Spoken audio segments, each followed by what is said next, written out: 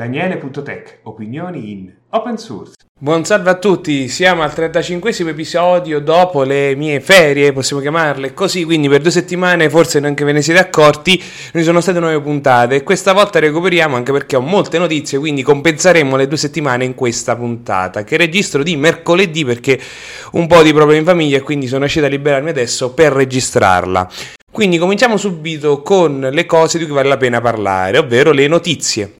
La prima di tutte è questo articolo riguardo il mantenere, un fondo cassa per gli sviluppatori GIMP. Quindi c'è tutta una riflessione riguardo al fatto di dare dei grant a degli sviluppatori specifici oppure di pagare tipo assunzione o Patreon, quello che sia, espone di certi punti di vista, perché leggendo tutte le varie discussioni c'è una discussione che è già successa al GIMP nel 2004, quando Mark Shuttleworth, credo che si pronunci così, cioè il fondatore di Ubuntu, decise di donare qualche migliaio di dollari a 2 volontari di GIMP e tutti i problemi che ne susseguirono al riguardo, perché loro erano dei volontari e quindi si trovavano un po' difficile nel loro essere pagati per lavorare con tutte la roadmap, ovvero i tempi di sviluppo che impone quando dopo tutto sei pagato. E quindi parliamo però ovviamente di oltre 15 anni fa e quindi c'è tutta questa riflessione su come oggi si può contribuire e vengono menzionati 2 sviluppatori su cui si può donare tramite Patreon, cosa che io ho fatto. Io ruoto gli sviluppatori a cui contribuisco tramite Patreon con un tot al mese, di solito qualche dollaro o euro che sia, giusto per farlo. Però questo dovrebbe far riflettere un po' tutti quelli che pensano dono i soldi, sto aiutando l'open source, che di fatto non è vero, perché se sono volontari l'ideale a quanto pare sia quello di pagare le persone a livello di me l'assumo in casa per lavorarci, allora le cose probabilmente funzionano molto meglio e anche secondo me è quello che funziona meglio, perché sono volontari, cioè un conto ricevere dei soldi una tanto, un conto ricevere soldi per fare una cosa specifica che non è detto che ci sia come disponibilità di tempo eccetera. Certo, tutto dipende dalla persona, perché come sappiamo di progetti open source ce ne sono tanti, ma sicuramente dovrebbe far riflettere veramente tutti quelli che pensano che contribuire donando soldi sia sufficiente, mentre in realtà è il tempo quello che bisognerebbe donare, ma non per forza sviluppo, ma anche tipo come quello che fanno in tanti, la revisione dei ticket ad esempio, se sono fattibili oppure no, cose di questo tipo. Quelle sicuramente come si dice, influiscono molto di più. Comunque, passando al prossimo, si parla, visto che siamo sempre in tema, di una donazione di 30 milioni per il progetto matrix.org. Per chi non lo conosce è una chat alternativa a IRC, però federata e con tutta una serie di caratteristiche di sicurezza che secondo me ha dei problemi principalmente a livello di user experience, perché in tanti hanno detto perché non ci sei pure su Matrix? Io ci sono su Matrix, però vi posso assicurare che è veramente un chiodo nel piede, non so come definirla a livello di dolore e l'uso, perché l'esperienza utente fa veramente schifo, complicata, specialmente quando poi tu ti trovi a dover mettere anche le chiavi di sicurezza, perché se ti trovi poi per un motivo o per un altro a dover chattare in una stanza sicura, devi farti queste chiavi e quindi si aprono poi tutta una serie di problematiche. Il tuo account poi ce l'ha e quindi te lo tieni a vita, quindi diciamo che ha dei problemi Matrix secondo me a livello di usabilità principalmente. Poi un altro articolo di cui mi è piaciuto perché è diviso in 3 parti, quindi metto la prima parte, è questa riflessione su come risolvere un bug in LibreOffice, partendo fa tutta una riflessione dal ticket, si replica il problema, si apre il file allegato che genera il problema, poi si fa un'analisi sul codice per risalire a quando è stata implementata questa modifica che crea il problema, e si fa quindi una patch e si fanno i test utilizzando lo stesso file allegato al ticket per fare poi in automatico tutti questi controlli per evitare che un domani risucceda. E qui c'è tutta la spiegazione divisa in 3 articoli per chi vuole approfondire riguardo LibreOffice. E è anche molto complicato, io l'ho letto da sviluppatore che conosce a malapena C, però è affascinante vedere un po' l'infrastruttura e come si lavora in un progetto del genere. E ricordiamo che in questo caso quello che lo scrive è proprio un dipendente della fondazione, non un volontario qualunque. Vi condivido poi un link di una discussione, più che altro un articolo che fa una riflessione su questa frase: i bug sono 100 volte più costosi da correggere in produzione. Questa riflessione però salta fuori che non si sa bene questa frase che è utilizzata da chiunque quando fa a livello di marketing analisi. non si sa bene da dove salta fuori. Ci sono fatte delle analisi per cercare di capire da dove è stata estratta e pare che risulti un documento degli anni 80 dell'IBM, di una discussione IBM, e viene sempre menzionata per fare tutte le riflessioni sui costi di produzione e correzione dei bug. Però ve lo metto lì per chi vuole curiosare. Tornando a LibreOffice, c'è questo gruppo, è stato trovato un gruppo su Telegram russo a quanto pare, di persone a cui piace fare il QA di software. Beh, quelli di LibreOffice sono entrati in contatto per fare il QA dei ticket di LibreOffice, quindi tutta questa riflessione, diciamo questo articolo che spiega un po' tutto questo progetto per avere il supporto del QA, perché ricordiamoci che il QA in progetti così grandi è fondamentale. Per chi si domanda cosa sia il QA è il question and answer o il triage dei bug. Praticamente quando viene segnalato un problema c'è qualche volontario che non è uno sviluppatore che verifica se effettivamente il problema c'è, se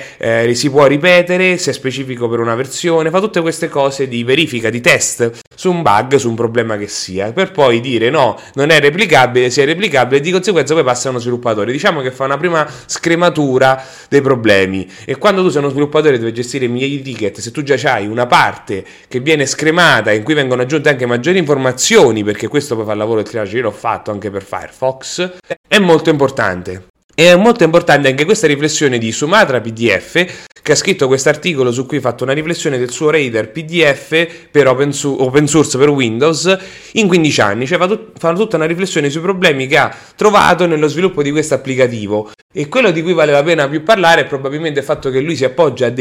le librerie per il rendering che erano open source, che sono open source, e dei problemi che ha avuto perché erano abbandonate, però erano quelle più utilizzate, però nel tempo poi ha risolto in un modo o nell'altro comunque. Poi c'è questa discussione che io su Reddit me l'aspettavo quando è stato annunciato lo Steam Deck. Subito qualcuno avrebbe detto perché Arc, perché Debian, e quindi sono usciti un sacco di articoli. Questa però è una discussione oramai di 2 settimane fa, anche perché se ero in ferie tracciavo ovviamente gli articoli, e praticamente qualcuno ha domandato quali saranno i benefici di SteamOS nel mondo Linux. E c'è tutta una riflessione. Sicuramente il fatto che KDE ha partecipato, come ho detto nella puntata precedente, per la parte di Plasma, ma anche perché significherà un po' più di attenzione probabilmente nello sviluppo di librerie e di aggiornamenti, anche perché se Valve utilizza Arc è stato spiegato perché per loro è più facile fare dei rilasci, perché può darsi che loro in una settimana facciano anche molti rilasci. Se utilizza Debian questo è un po' più difficile, Debian non Ubuntu. Arc Linux lo permette, quindi ovviamente ci saranno più correzioni di bug e molti altri progetti, che non è mai male. Poi la Free Software Foundation, non Europe, quella americana, ha lanciato una discussione su praticamente rilascio di paper, quindi possiamo dire documenti, riflessioni su riguardo le questioni legali e filosofiche su Copilot. Ancora non riusciamo a finire queste discussioni infinite su Copilot, però hanno lanciato questa richiesta proprio di riflessioni che secondo me ne sono state già fatte abbastanza. Però mi stupisce il fatto che la Free Software Foundation, quella americana, finalmente si è svegliata e stia facendo qualcosa in generale, perché per chi la segue vede che non è molto attiva, a parte quei problemi che ci sono stati con Stallman mesi fa, però non è molto attiva. Poi vi passo gli articoli sulla sicurezza come solito. Cominciamo quindi con un hack fatto sugli account iCloud e di come Apple non voleva pagare la quota che aveva detto se veniva confermato, che parliamo, se non mi ricordo male, sui 100.000, ma ha proposto $7.000. E quindi quest'hacker spiega come il problema ha deciso di rinunciare e ha fatto un articolo che spiega tutta la vulnerabilità pubblicamente per un po' denunciare questo comportamento scorretto di Apple. Poi un altro articolo è questo leak di EA Sports, Just Again, no, non dello sports ma dell'azienda che fa videogiochi, perché non hanno pagato per il ransomware, quindi hanno rilasciato tutti i dati. È saltato fuori che c'è il codice sorgente del gioco, l'ultimo di FIFA, e altra roba, e come solito c'è il link. C'è poi questa riflessione di Google, da parte di uno dei dipendenti Google che lavora sul kernel Linux, su come fare la sicurezza sul kernel Linux nel modo giusto. E parla anche un po' su come finanziare gli sviluppatori e il progetto, e la conclusione naturalmente è come quella che ho detto poco fa, ovvero quella di assumere delle persone per lavorare sul kernel Linux in modo tale che possano seguire meglio, anche perché spesso poi ci si ritrova con dei rami del kernel, non tanto dei rami, forse delle sezioni, delle componenti del kernel che non hanno dei maintainer attivi e quindi che possono seguire eventuali bug fix o nuove funzionalità perché non sono attivi. Dopotutto stiamo parlando sempre di sviluppatori. E tornando sempre su queste questioni di sviluppatori, c'è anche un altro bug fix per il kernel Linux che è stato corretto e che si chiama Sequoia, gli hanno dato questo qui e che risulta un bug molto vecchiotto, però che è stato sistemato. Cambiando completamente argomento, io voglio parlare del progetto OpenAI, che anche alla base, se non mi ricordo male, no, quello è GPT-3, che è un altro progetto, che ha creato un linguaggio alternativo open source chiamato Triton, che è un'alternativa a CUDA di Nvidia, però ad oggi il progetto si basa su CUDA di Nvidia e supporta solo le Nvidia e niente di AMD. Perché leggendo un po', perché io sono ignorante sull'argomento, si dice che l'API di CUDA è veramente complicata, allora si vuole fare un linguaggio di mezzo che semplifichi, non un framework, ma un linguaggio di mezzo. Però l'idea è che questo linguaggio di mezzo sia non dipendente da una specifica scheda video, un marchio, e quindi è un po' prematuro parlarne, anche perché hanno fatto solo il supporto a CUDA, quindi diciamo che sono solide cose. Comunque poi c'è questo articolo di questo ufficio di sceriffo di non mi ricordo dove in California, che ha mandato una lettera a tutti quelli che sono stati beccati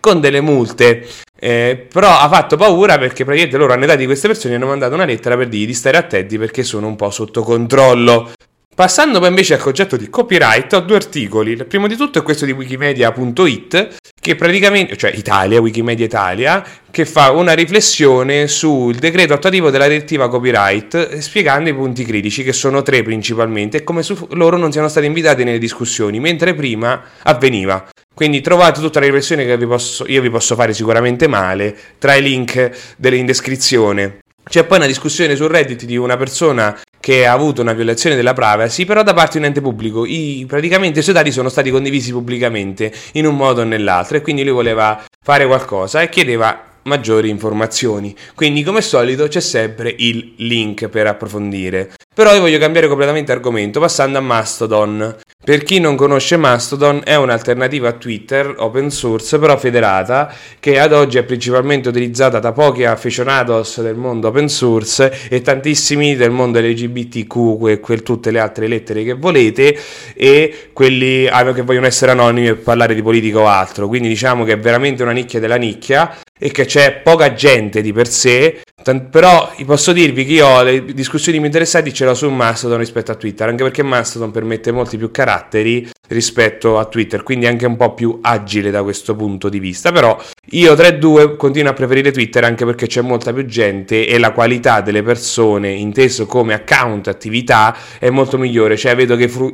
i fruitori sono tanti, i produttori di contenuti sono molto pochi, come anche in altri contesti del mondo federato. Comunque c'è questa riflessione a notizia, che è stata fondata una organizzazione no profit per seguire il progetto Mastodon, il che dovrebbe significare un maggiore investimento sulla piattaforma e seguire lo sviluppo. E invece seguire lo sviluppo, praticamente Google Groups non ha più il supporto per i feed RSS. Ora io lo utilizzavo per seguire alcune mailing list di Mozilla, però l'hanno tolta la funzionalità e praticamente è stata una ribellione, perché non tutti vogliono iscriversi a una mailing list, vogliono ricevere gli aggiornamenti se in caso intervenire. Non c'è più la funzionalità, quindi ha creato non pochi problemi. C'è un'altra invece caratteristica, perché mi vengono questi termini, di Python 3, che è ora Launchpad, il portale di Ubuntu che viene utilizzato per i pacchetti e tutto il resto, è stato aggiornato a Python 3, quindi c'è tutto un articolo che spiega le difficoltà e i problemi riscontrati nell'aggiornare un progetto così vecchio ma anche così importante.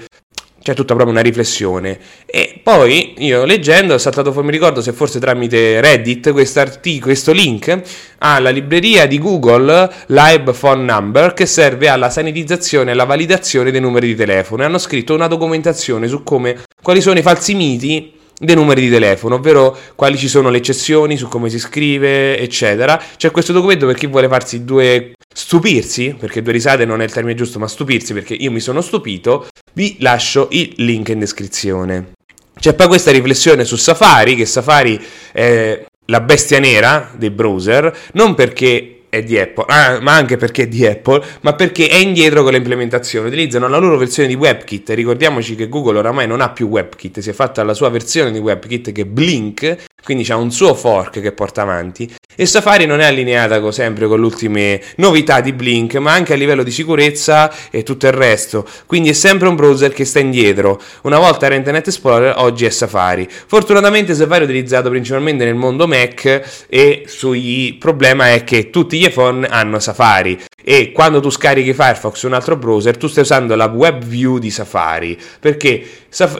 iOS funziona così, tu non puoi fare come su Android un altro motore grafico, su iOS utilizzi proprio quello della mamma Apple, quindi Safari, e quindi c'è sempre questo problema di mantenere la compatibilità con Safari. Poi c'è questo articolo che è interessante, praticamente qualcuno è riuscito a stampare un file, ma stampare inteso proprio con la stampante, utilizzando Netcat. Quindi mandando proprio la stringa in un classico TXT al processo che poi preso e l'ha stampato così. Quindi c'è tutta questa chicchetta. Come chicchetta è quest'altro articolo che abbiamo fatto molto sorridere. Hanno preso un telefono VoIP che è bello dopato, c'ha qualche giga di RAM, insomma è un bello carrozzato. Qualcuno è riuscito a sostituire il firmware mettendoci Doom, una versione minimale di Linux con Doom compilato lì sopra per giocare sul telefono VoIP. C'è tutta la spiegazione, ma l'ho letta, è proprio spettacolare, come è riuscito a scaricare il firmware, studiarselo un attimo e modificarlo e ricaricarlo e vedere che funzionava Doom con una mini distribuzione Linux lì sopra. Fa meno ridere questa riflessione su questo pacchetto di NPM, ne abbiamo già parlato altre volte del dramma di NPM che fa un po' schifo,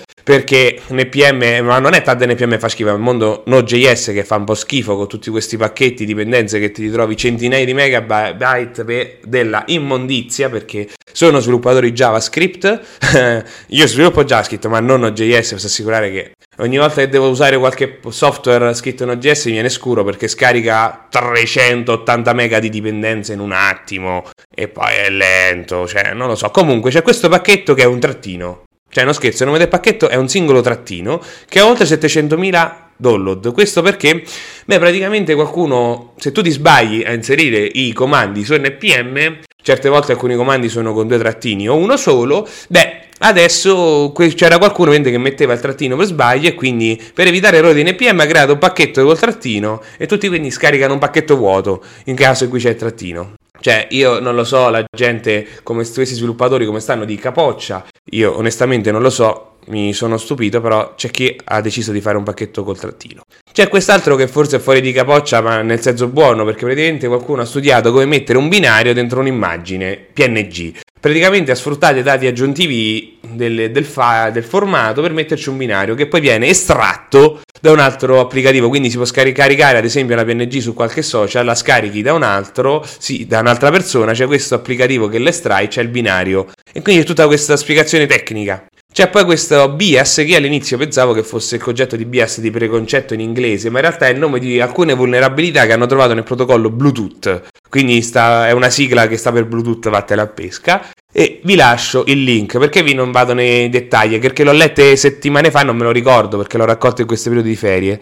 Vi passo a 2 tweet, uno riguarda questa discussione che è successa della regione Lazio, io sono a Rieti quindi regione Lazio, e di tutto come è stata portata avanti dai giornalisti e si è creato una bagarre su Twitter pesante dai vari esperti di sicurezza su come i giornalisti italiani hanno trattato l'argomento e anche i vari errori pesanti, e quindi c'è tutta questa discussione che vi lascio su questa denuncia che è stata fatta, potremmo dire, sui termini e anche come è stato scritto un articolo che poi ha creato tutta la serie di strascichi per chi segue Twitter e non Mastodon può seguire queste cose. Però vi lascio anche un altro tweet che ha creato, questo è recentissimo, ha creato un vero scalpore, praticamente uno sviluppatore del team di Internet Explorer 3 che dice che sono 25 anni che è uscito Internet Explorer 3 e spiega un po' i problemi e come è stato lo sviluppo, praticamente come Microsoft voleva uccidere Netscape e per farlo obbligò i suoi dipendenti all'epoca di Internet Explorer a orari di lavoro massacranti e portarono anche a divorzi e tutta un'altra serie di cose, però l'ha detto nel modo più candido che ci sia e questo ha creato proprio una bagarre perché praticamente all'epoca Microsoft era proprio del concetto braccia e stingui e quindi c'è tutta questa discussione su Twitter, non Mastodon, e che potete vedere proprio, e spiega anche come Bill Gates disse a tutti i team di Microsoft che dovevano collaborare con Internet Explorer perché lo scopo era affossare la startup Netscape. Quindi siamo agli sgoccioli e credo che ci siano le notizie un po' più interessanti. Il Pine Note, per chi conosce Pine 64, è nata come alternativa a Raspberry, sempre con ARM, però di tipo Arma 64 e realizza oramai tutta una serie di articoli, prodotti su tecnologie completamente open source. Tutto quello che fa Pine 64 è open source, stile Arduino e anche Raspberry, e quindi oltre alla board nel tempo ha fatto lo smartwatch, adesso ha fatto il telefono, ha fatto il tablet e adesso ha fatto anche l'ebook reader che però ci puoi prendere gli appunti, che è bellissimo. Costa $400 ovviamente in preordine, ad oggi non ci sono applicativi, quindi chi se lo prende in preordine è per farci applicativi, perché lo devono fare, e dicono ovviamente che nella discussione noi siamo degli sviluppatori, quindi non veniteci a rompere le scatole su tanti dettagli, perché noi siamo tutti appassionati di open source e quindi ad oggi per chi lo vuole usarlo subito dovrebbe aspettare se gli arrivasse. La stessa cosa un po' con lo smartwatch, anche il telefono, che il telefono è bello, il PinePhone, e viene utilizzato anche con Linux, con Plasma. Onestamente da tutti a me piace questo, per questo book reader per prendere appunti è bellissimo e forse un domani me lo compro, ma piaceva anche il concetto di tablet con Plasma e Linux, perché dopo tutto sarebbe un tablet con Linux, però onestamente non saprei come usarlo, anche perché adesso è un portatile molto più leggero rispetto a quello che c'avevo prima e anche un po' più piccolo, anche se mi piaceva di più grande. Comunque siamo agli sgoccioli, quindi mi lascio un po' di materiale mio. Questo di cui ho già parlato a luglio è che planet.linux.it adesso ha il calendario degli eventi di oltre 75 comunità open source o argomenti di libertà digitali italiane, aggiornato giornalmente e con il calendario per regione oltre a quello globale nazionale. Quindi io sono in una regione, posso avere il calendario, il feed ECS che potete mettere sul vostro calendario della mia regione. Questo ad oggi ovviamente è un po' vuoto perché gli eventi stanno riprendendo adesso, però sicuramente nei prossimi mesi farà la differenza e siamo sempre aperti per aggiungere altre comunità, quindi fateci sapere che aggiungiamo. Non devono essere forza comunità che fanno incontri dal vivo, ma anche online naturalmente. Italiane è il presupposto. E sono state fatte anche varie migliorie al portale, ho sistemato l'aggregatore di feed e tutta altra serie di cose, quindi è migliorato. Un'altra cosa è che ho condiviso, per il giorno del mio compleanno, ho rilasciato questa analisi del sondaggio di Italia Linux Society con lo script Python che genera i PDF con tutti i grafici e la sua riflessione in coda. Sono una trentina di pagine se non mi ricordo male, ma sono principalmente grafici che analizzano i partecipanti del sondaggio per età e se sono soci o meno. Quindi c'è tutto questo articolo, questa analisi che mi invito a leggere perché è una bella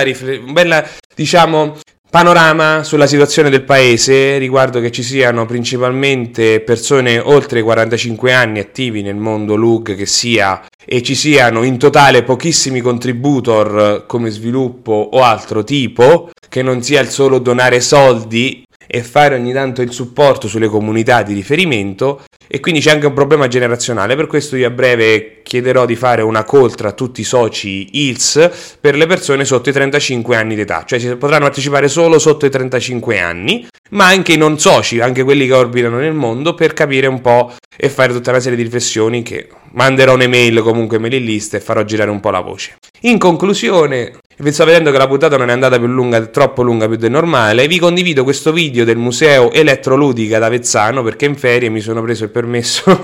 di andare a vedere questo museo dell'intrattenimento videoludico che va dal 1971 al 2000, che ha oltre 100 flipper e 200 cabinati a disposizione. Funziona a stile associativo, ovvero paghi 5 euro e puoi venire a giocare tutte le volte che ti pare per l'anno, naturalmente. Sono 1500 metri quadri espositivi, hanno anche una sala conferenze, si trova appena fuori Avezzano, quindi per chi viene da Roma dall'autostrada è comodissimo. Certo è un po' sperduto, però vi posso assicurare che ci stanno un mucchio di giochi. Io ci devo andare probabilmente con gli amici perché da solo è un po' noioso, però ho fatto questa video recensione. Praticamente io mi sono portato la mia macchina fotografica e come qualunque turista giapponese, cinese, asiatico che sia, ho fatto 200 foto, quindi le foto sono su Flickr, ma nel video, che dura 25 minuti circa, ci sono questa carrellata di foto che spiego un po' e anche dei video in cui ho provato alcuni cabinati con i miei commenti, quindi non mi dilungo oltre, perché vuole approfondire c'è questo museo. Però per chi vuole venire ad Avezzano, andarlo a vedere, casomai ci sentiamo, ci andiamo insieme, perché da me a Avezzano sono 50 minuti di macchina, quindi è veramente vicino, è fattibilissimo, quindi non mancate, anche perché Elettroludica è un'associazione culturale e la maggior parte dei flipper viene dall'Italia, i cabinati l'hanno fatti venire dall'estero in dei container, quindi c'è della roba, ci sono dei giochi giapponesi, c'è ad esempio quello di Lupin che ancora oggi il meme non riesce ad emulare, si può giocare soltanto lì. A me non mi è dispiaciuto, certo è tutto in giapponese, ma in 2 sicuramente è molto più divertente. È uno spara a binari con le scene dei cartoni animati che si può giocare in 2. Quindi siamo alla conclusione, come al solito vi invito a condividere le vostre esperienze nel mondo open source, anche perché io ho deciso che probabilmente nelle prossime puntate voglio approfondire un po' alcune discussioni, ad esempio cosa fare se non c'è un lug nella tua città e cose di questo tipo. Vi posso già annunciare che io il 21 settembre sarò a Firenze perché c'è Schrödinger questa comunità a Firenze farà un evento dedicato all'open source. Io ho applicato con la call for paper ma già ho preso i biglietti del treno, quindi ci sarò, a prescindere se mi prendono il talk o meno. Quindi sicuramente ci vediamo lì. Spero che riprendano adesso tutti gli eventi nelle varie città per viaggiare un po', perché mi mancano proprio le conferenze. E io sto organizzando naturalmente anche la mia città Rieti. Sicuramente prenderemo tra settembre e ottobre il corso su Python e poi faremo il Linux Day. Il problema, come potete immaginare un po' tutti, è il reperimento delle sale con tutto quello che ne consegue. Detto questo, io vi saluto e ci vediamo alla prossima puntata. Ciao!